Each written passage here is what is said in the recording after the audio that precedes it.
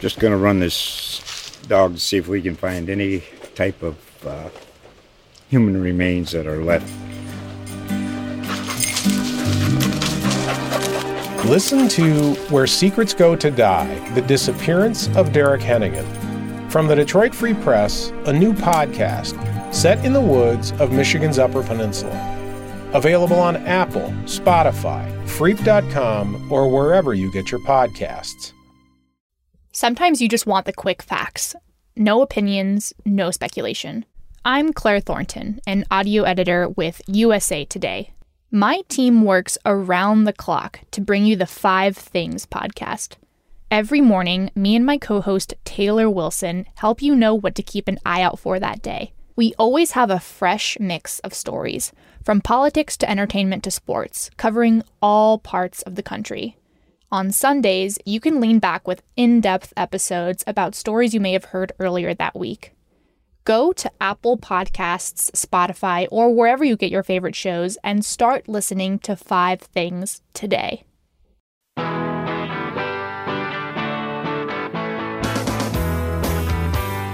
Inside Florida Politics, powered by USA Today Florida Network.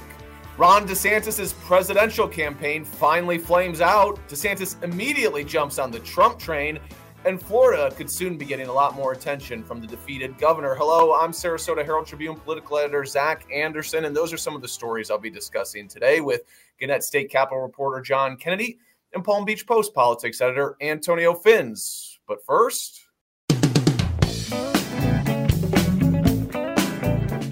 Well, there are a ton of numbers that tell the story of DeSantis' failed presidential campaign, but unfortunately I can only pick one, and the number I am going with is 99, and no, that is not a Jay-Z reference, although DeSantis definitely has at least 99 problems, if not more.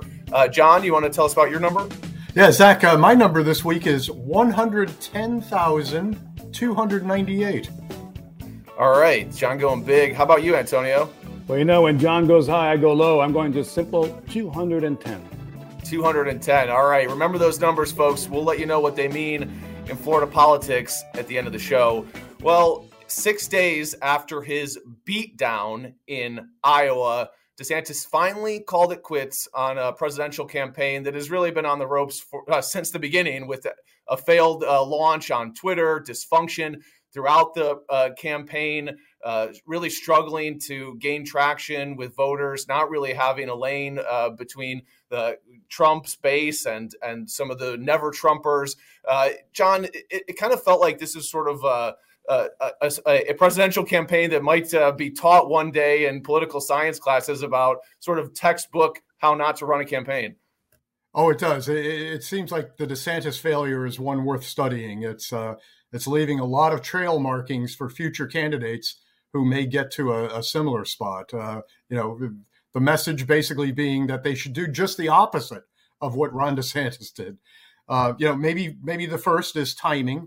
We've talked about, before about how DeSantis was at his peak shortly after the November 2022 elections. Yeah, a lot of people think he kind of got out of the gate too slowly here, that really he needed to strike while the iron was hot, while Trump was wounded, and kind of, sometimes in politics, you got to kick them when they're down and really take advantage of your opponent's vulnerabilities. Yeah. Oh, absolutely. That was, recall, 2022, Trump was being blamed by Republicans again for losing the U.S. Senate to a Democratic majority and for barely capturing the House without the red wave that many thought was coming.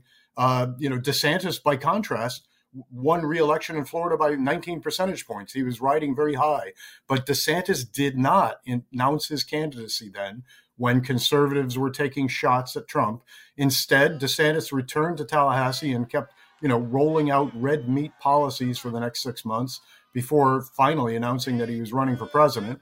That gave Trump time to get up off the carpet and begin drawing sympathy from his followers for the first of what became 4 criminal indictments that he would eventually draw.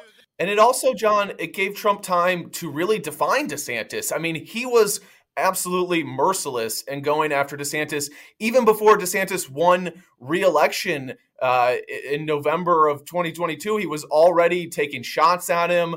And that continued all the way up until DeSantis launched his campaign in May, and obviously all the way up until DeSantis quit the race. I mean, he defined him as desanctimonious and kind of, there were all different kinds of attacks, labeled him Meatball Ron, all these different things, was already putting out ads against him before he was even in the race. And DeSantis really didn't respond throughout that whole period and just let those attacks go unresponded to. What do you think about that? He should have, given voters some reason to vote for him over Trump. Draw a sharp contrast between the front runner, who was Trump. But at that point, Trump was maybe not quite the front runner that he later became. Zach, I know you've always been a follower of the mantra once espoused by country singer Jerry Reed: "When you hot, you hot." And DeSantis was hot. I actually have that tattooed on my arm, John. It never happened for DeSantis. And, when you think back to, he was overly confident with the millions of dollars that he was taking in from donors, all the smart money in the party, just like Florida's Jeb Bush found in 2016. That established money is no indicator that where the party voters are going. And then, of course, he wound up, churning through staff in both his campaign and his super PAC. He had a flailing message that an unwillingness to criticize his main rival, Trump, and really a failure to present a reason why he was really a better candidate than Trump. Those are all textbook lessons from the DeSantis campaign. And, now, of course, he's returning to Tallahassee with, some advisors and maybe his own aspirations, saying that 2028 is in his future. But, I think Trump said it. Only if he gets a personality transplant is Ron DeSantis capable of coming back in 2028. Because, perhaps DeSantis's biggest failure of this campaign was his inability to connect with voters and present himself as an inspiring leader for this country. Candidates can learn from Trump. You have to like people to run for president. When we come back, now that DeSantis has kissed Trump's ring, we talk about what their relationship could be like going forward. Just going to run this dog to see if we can find any type of human remains that are left. Listen to Where Secrets Go to Die, The Disappearance of Derek Hennigan. From the Detroit Free Press, a new podcast set in the woods of Michigan's Upper Peninsula. Available on Apple, Spotify, Freep.com, or wherever you get your podcasts.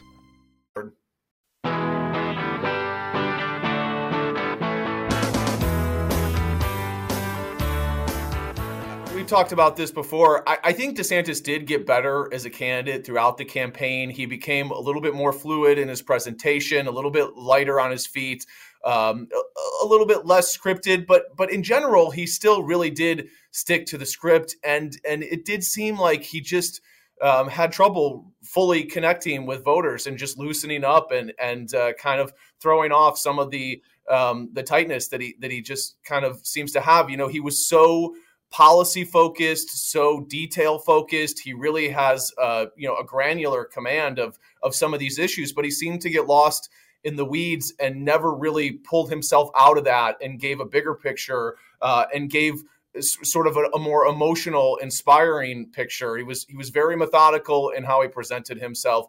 You mentioned 2028. I think one reason, one example that you can point to that he still does have designs on 2028 is just how quickly, Antonio, that DeSantis endorsed Trump. In his dropout video, he immediately backed Trump, bent the knee after. Towards the end of the campaign, he was sort of mocking Trump and saying, "Oh, you could be the worst Republican in the world, but if you bend the knee, he'll think you're great." And then he immediately bends the knee to him. It seems like he wants to inherit that MAGA base still, and he knows that he's going to need that if he ever wants to run again, and that he has to make nice with Trump, even though Trump absolutely savaged him. And that's kind of what Trump does. He sort of forces people to eventually kiss kiss his ring. And DeSantis was very quick to do that. Yeah, but let's pump the brakes a bit on the 2028 talk for DeSantis, because in addition to everything that you and John have just spoken about, that on the national stage, he was not a good candidate. Now, does he learn his lessons and do better next time around? Perhaps, but he seemed to have burned a lot of money to simply just punch his ticket out of Iowa. But the bigger problem is this that he's going to have, and that is that when you think about Trump, the brand is MAGA. The brand is America First. But the most important word in that universe is loyalty.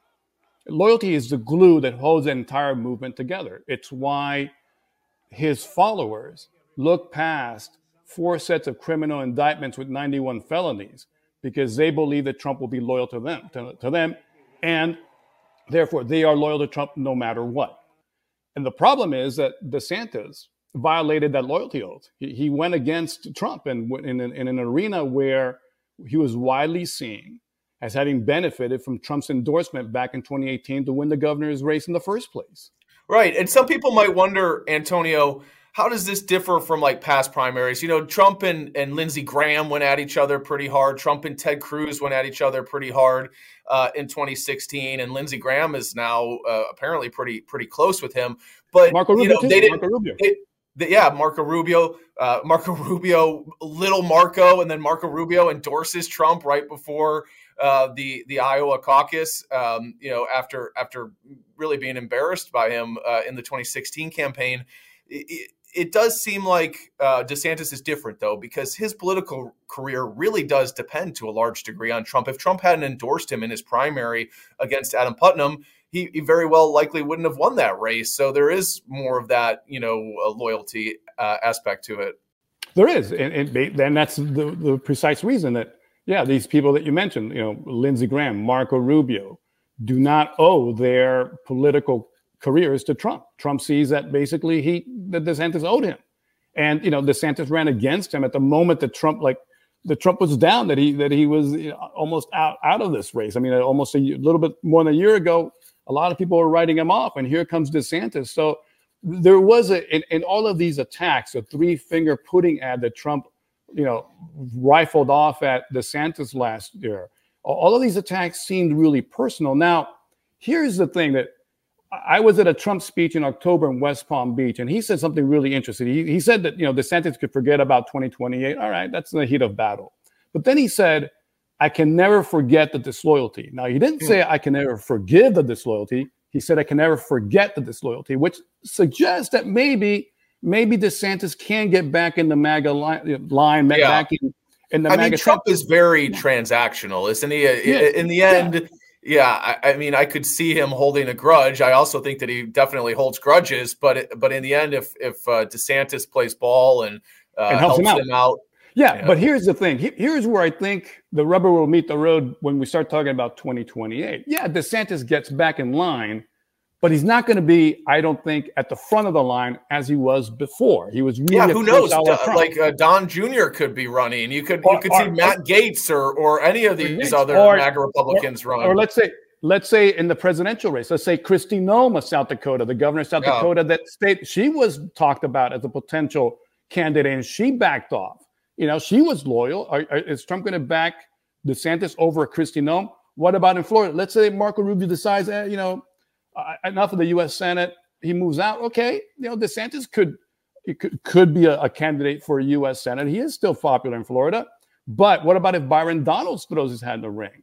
Byron Donalds is loyal. He didn't run against Trump. In fact, Byron Donalds is out on CNN with the quote unquote, radical left media defending Trump all the time. So I think there are others who are going to say, hey, hold up a second.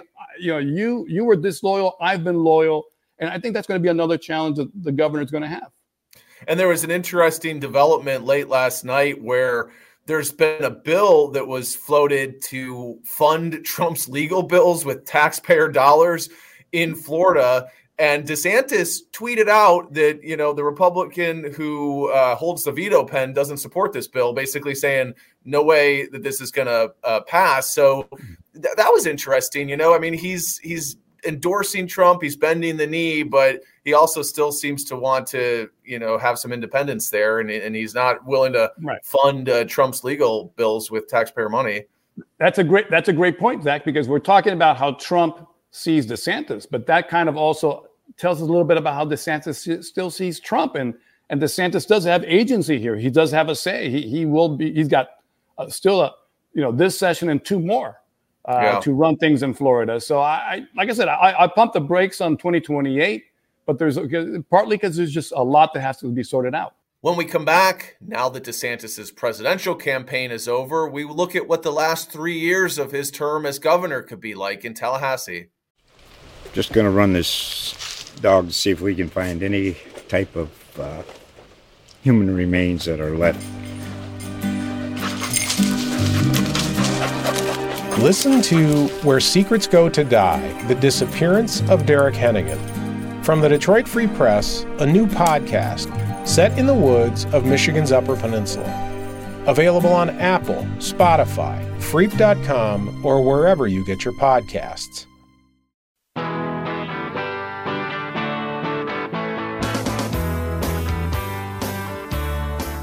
DeSantis's presidential campaign might be over, but he still has almost 3 years left as governor, John, and he's coming back to Tallahassee, licking his wounds, but there's a lot that he can still do in the legislature. The legislature has been very deferential to him.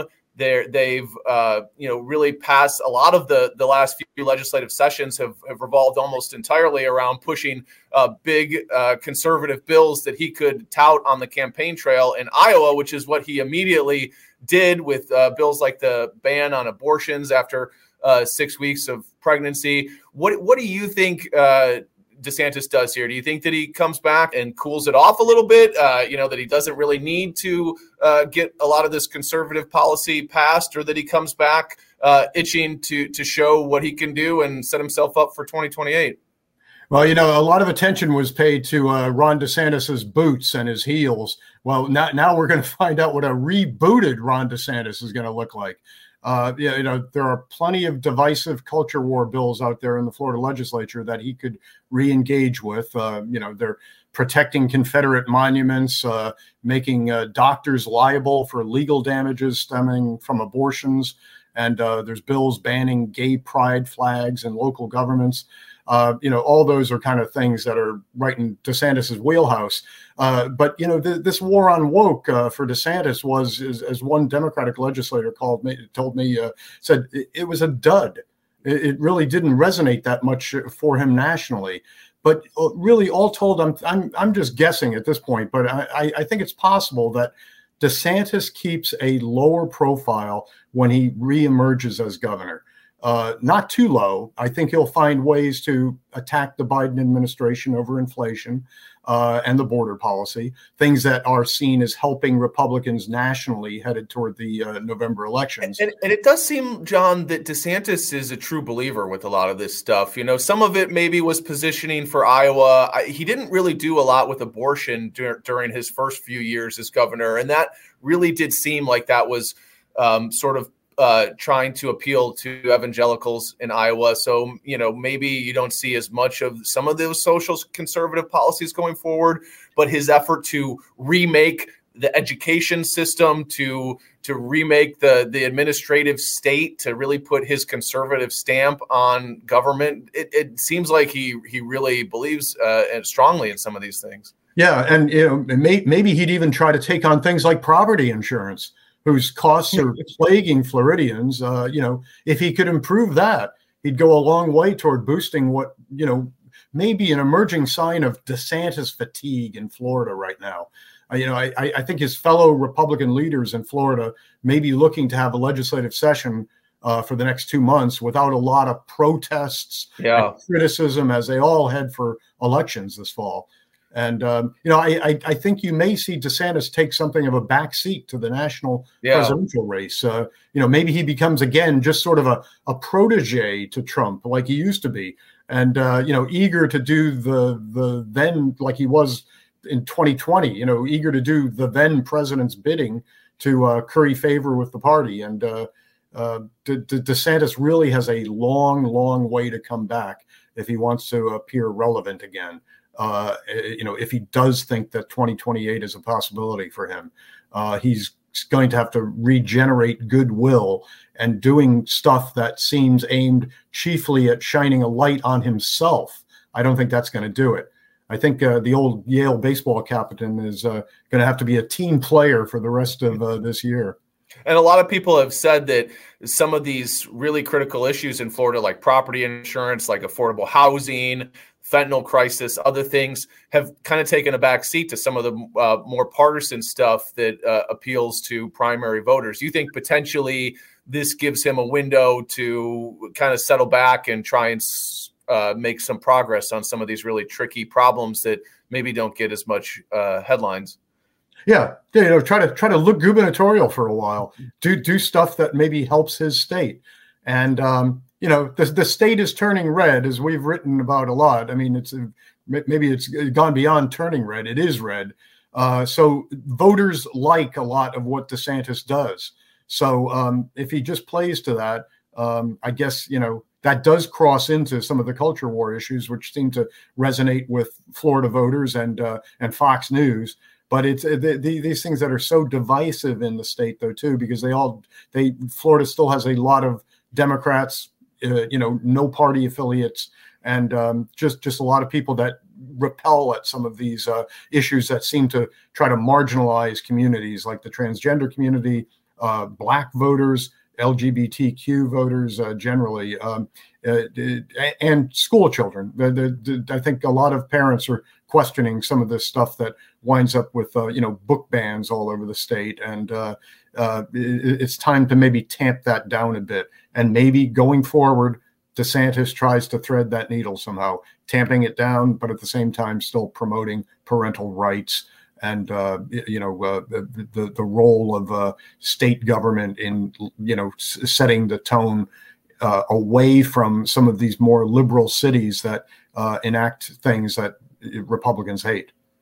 Yeah, it's been a pretty intense political environment in Florida over the last couple of years, and people have really been at each other's throats. We'll see if there's a little bit of a de-escalation now that his presidential ambitions have fallen flat. Well, we'll move on to some numbers here. Antonio, you want to tell us about yours?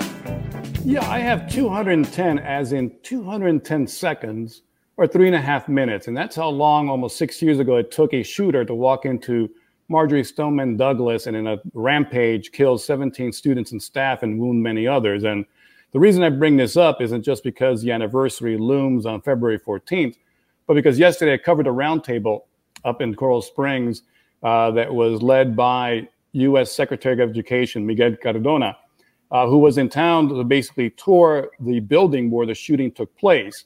The local congressman, Jared Moskowitz, whose district covers Parkland, where the Marjorie Stoneman Douglas High School is, as well as Southern Palm Beach County, he's been sort of hosting these closed media tours of the building to try to elevate the discussion and just keep the memory of the students and the staff that were killed, but also to basically highlight the fact that we still need to do a lot more to protect schools. So after the tour, there was an 1.5 hour discussion. Some of the surviving family members of the Parkland victims were there. They participated. And a lot of the discussion had to do with ways to protect schools, school resource officers, which are sort of like good guys with guns, and putting automatic locks on doors and film on windows. And then there was a lot of discussion about mental illness and say something to the right person and in sharing information. So a lot of the discussion was on that. But it did strike me that there's a lot that goes into keeping kids safe at school these days. And after the discussion, I asked Cardona, I said, listen, why is this such a seemingly a unique American problem? And he talked about the availability of AR-15s. And that was really one of the first times that actually gun measures got into the conversation. And, I'll wrap up by just simply saying that, there's a lot being done to protect schools. And schools are certainly safer than they were on February 14th of 2018. But at the same time, whether you're out in public or you're out at a shopping center or at a movie theater or in a school, it is kind of a uniquely American phenomenon tragedy that you are at risk of a mass shooting. Because in every other risk that we take, whether it's driving in a car or getting in a car accident, global terrorism, those are things that are just prevalent all over the planet. But the mass shootings does seem to be a uniquely American phenomena, and we are still living, and particularly in schools, living with the legacy of the shooting of Marjorie Stoneman Douglas. A lot of loss, a lot of heartbreak. A lot has been done to try to prevent it from happening again, but it's still a very complicated legacy. Yeah, definitely a really sad and important issue that deserves a lot of discussion going forward to try and prevent some of these shootings. John, you want to tell us about your number? Well, Zach, I'm still frozen in Iowa as you once were, and my number still thawing out. It was really, really cold, bitter cold. Yeah, I've got to get some more detail from you on just how bad was it. But 110,298. Well, that's the number of Iowa Republicans who took part in the recent caucuses that ultimately led to Ron DeSantis' exit from the presidential race. As we said, DeSantis finished second, 30 points behind Trump, and he spent $35 million in Iowa to get there. You got to wonder about, presidential politics in America. And some of it is, partially rooted in that 110,298 Iowans can have so much outsized influence. Think about it. After that Iowa vote, they've killed off DeSantis. Vivek Ramaswamy left Nikki Haley teetering onto New Hampshire, where she needs to really gain some loft or begin her own exit strategy, I suppose. And Iowa has made Trump seemingly invincible on his path to the Republican nomination. Political scientists have talked about the need for some better system of selecting a nominee. Ideas are maybe a group of similar sized states holding nominating events the same day. Something like more Super Tuesday style days, I guess, or maybe a handful of regional primary contests. Those are all kind of concepts that are out there. But 110,298 Iowa Republicans isn't even a lot in Iowa. There are about 630,000 registered Republicans in Iowa, and most of them stayed home for the caucuses. But they were. Those that did show up were basically enough to show DeSantis the door. Yeah, you make a good point. It really is a very small and fairly unrepresentative group of voters that have a huge amount of sway in the presidential nominating caucus. Well, my number is also Iowa related. It's 99, as in DeSantis campaigned in 99 Iowa counties, and he won exactly 0 of them. Trump won 98 of the counties, and Nikki Haley won 1 county. So much for DeSantis's much vaunted ground game in Iowa. I mean, this was all that his campaign talked about for months and months, as the polls showed him just continuing to sink farther below Trump, and Haley climbing on him. They were constantly pointing to their organization in Iowa and saying, just watch, we've got all these door knockers. We've got, people, volunteers on the ground. We've got the best organization of any campaign. And in the end, it did make a little bit of a difference. DeSantis was polling in 3rd place going into Iowa and outperformed the polls. He beat Nikki Haley for 2nd place. Some analysts that I saw, it looked like maybe that his ground game helped him between 2 and 5 percentage points, but really nowhere near enough. And it really came after months of him basically saying these polls are BS and worthless and nobody believes them. The polling was actually very close, very accurate in the end. DeSantis' ground game may have helped him outperform a little bit, but really not by much. And it just goes to show that, you can have all the money in the world. You can, set up the greatest campaign organization in the world. But if you're not a good candidate, if you leave voters cold, there is no amount of money that can save you. In the end, he wasn't able to connect with voters on an emotional level like Trump was. It really was a tale of 2 campaigns. Trump checked the only box that really matters, though, and that's whether voters respond to you as on an emotional level as a candidate. DeSantis, it turns out, left a lot of voters colder than Iowa in January, and that's where his campaign froze to death. That wraps up another episode of Inside Florida Politics. I want to thank our audio production guru, Rob Landers. And thanks to all of you for listening. We're out of here.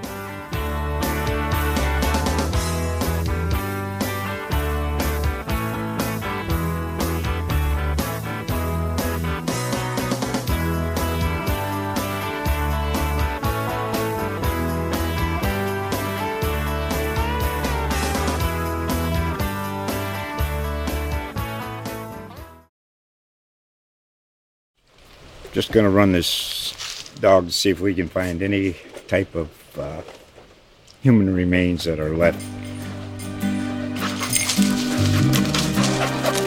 Listen to Where Secrets Go to Die, The Disappearance of Derek Hennigan. From the Detroit Free Press, a new podcast set in the woods of Michigan's Upper Peninsula. Available on Apple, Spotify, Freep.com, or wherever you get your podcasts.